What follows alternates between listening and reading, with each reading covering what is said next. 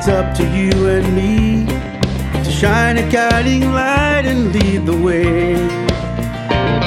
United by our cause, we have the power to pursue what we believe.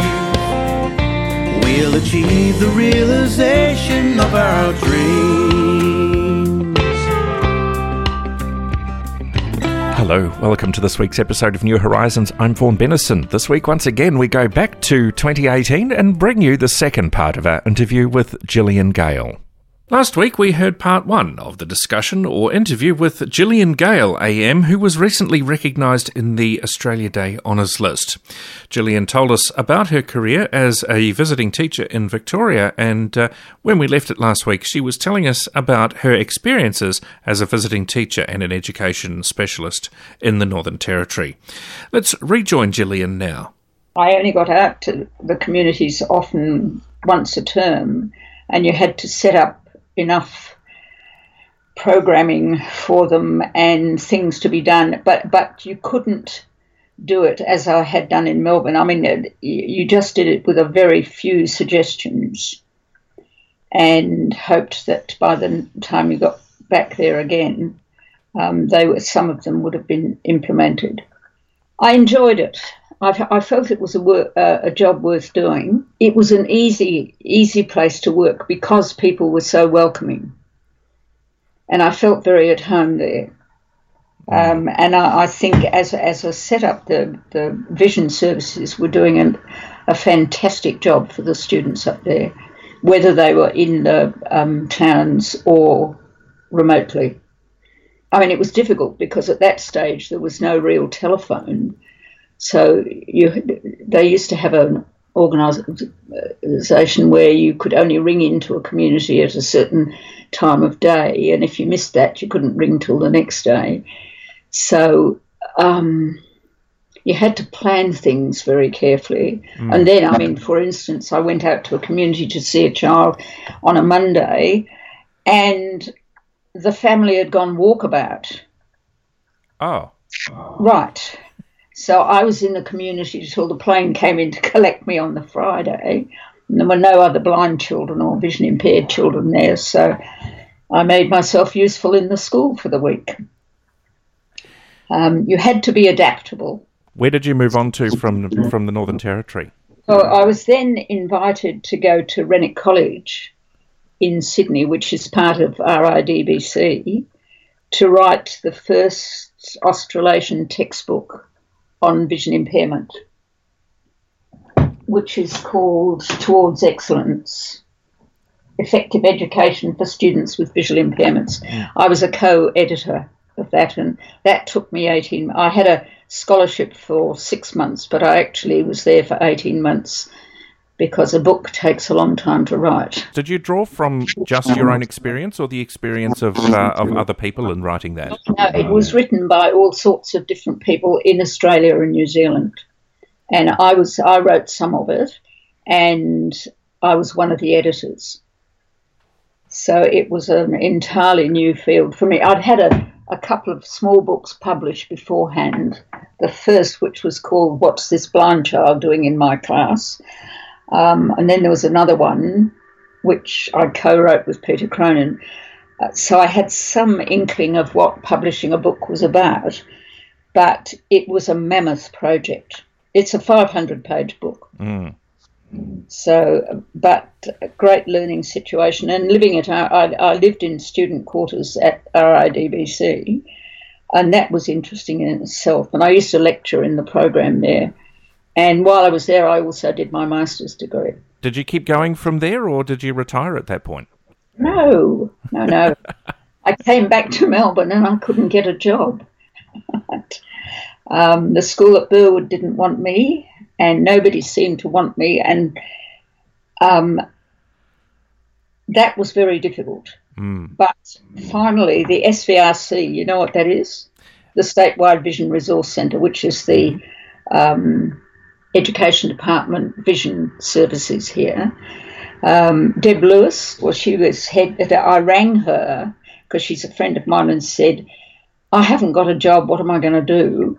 And she said, I'm going away for 3 months, you can have my job. And I said, she was pretty high up, and I said, no, I didn't think so, but if she could get somebody else to do her job, I would go and fill in there. And it's some of the best 3 months of my life was that. I was working actually in helping with production and sort of on site. I wasn't out visiting kids.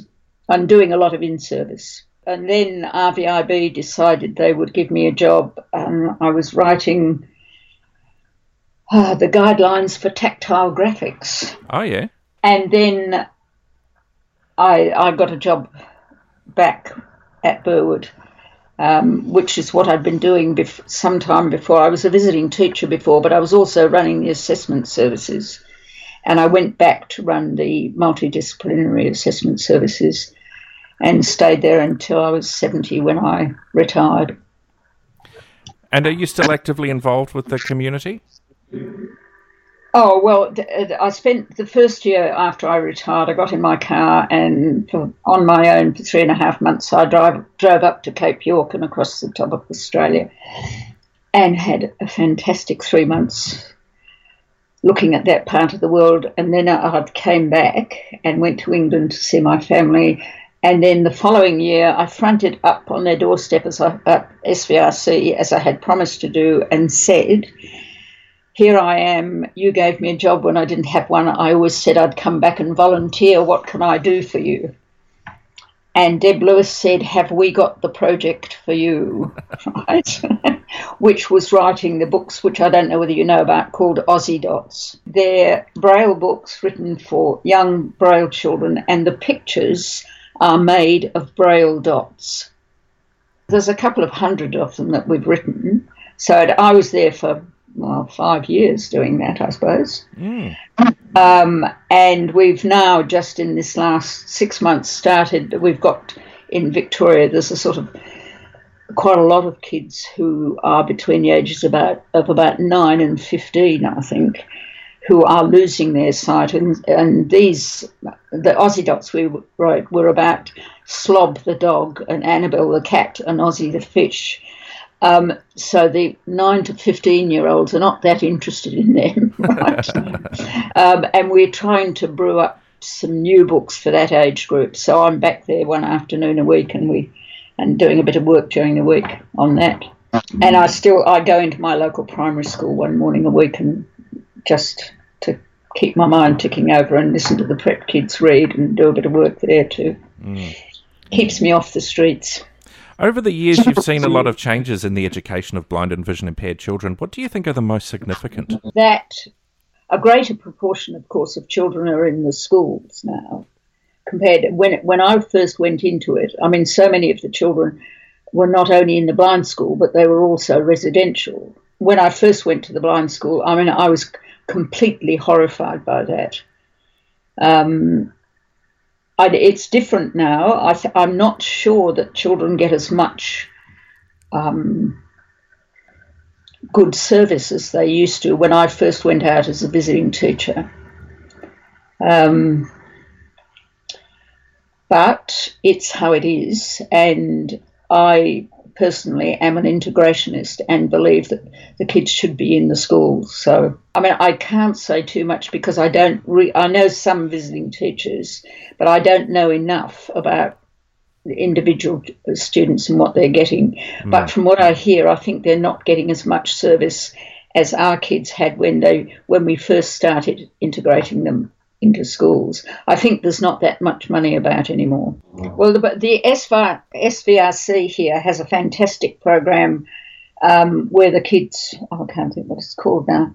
We used to run it at RBIB and it was called Support Skills. Mm. So and I don't know, I imagine other places have it, but kids go in twice or 3 times a term, I think, on a Friday and are taught specific, quote, blind skills or skills that they need, and they meet other students who are blind and vision impaired, and I think that is one of the great advantages as well. They've also got a program there, which name I can't remember, which is for the younger students once a term. where they go in for the day with their parents if they want. Absolutely. It's something I've discussed on numerous occasions on this program and with other people, that one of the things that we do miss as part of the older institutional style of education is the ability to meet and work with and to get to know other blind and vision impaired children, of a similar age. Sometimes that peer support and that collaborative approach can do wonders for confidence particularly, but also for education. Yes, I think it's one of the most important programs running. And I think the kids gain an enormous amount from it. Yes. Well, Gillian, congratulations on your award, and thanks for joining us on the program. Well, thank you very much, and thanks for your congratulations. I feel very honoured. Gillian Gale AM, and on behalf of all of the members of Blind Citizens Australia, Gillian, congratulations and thanks for your many years of service to the blind and vision impaired community. I'm sure there's a lot of people out there who remember you very fondly. That's it for New Horizons this week. If you'd like to donate to Blind Citizens Australia, have a look at the website and you'll be sure to find out how you can go about that.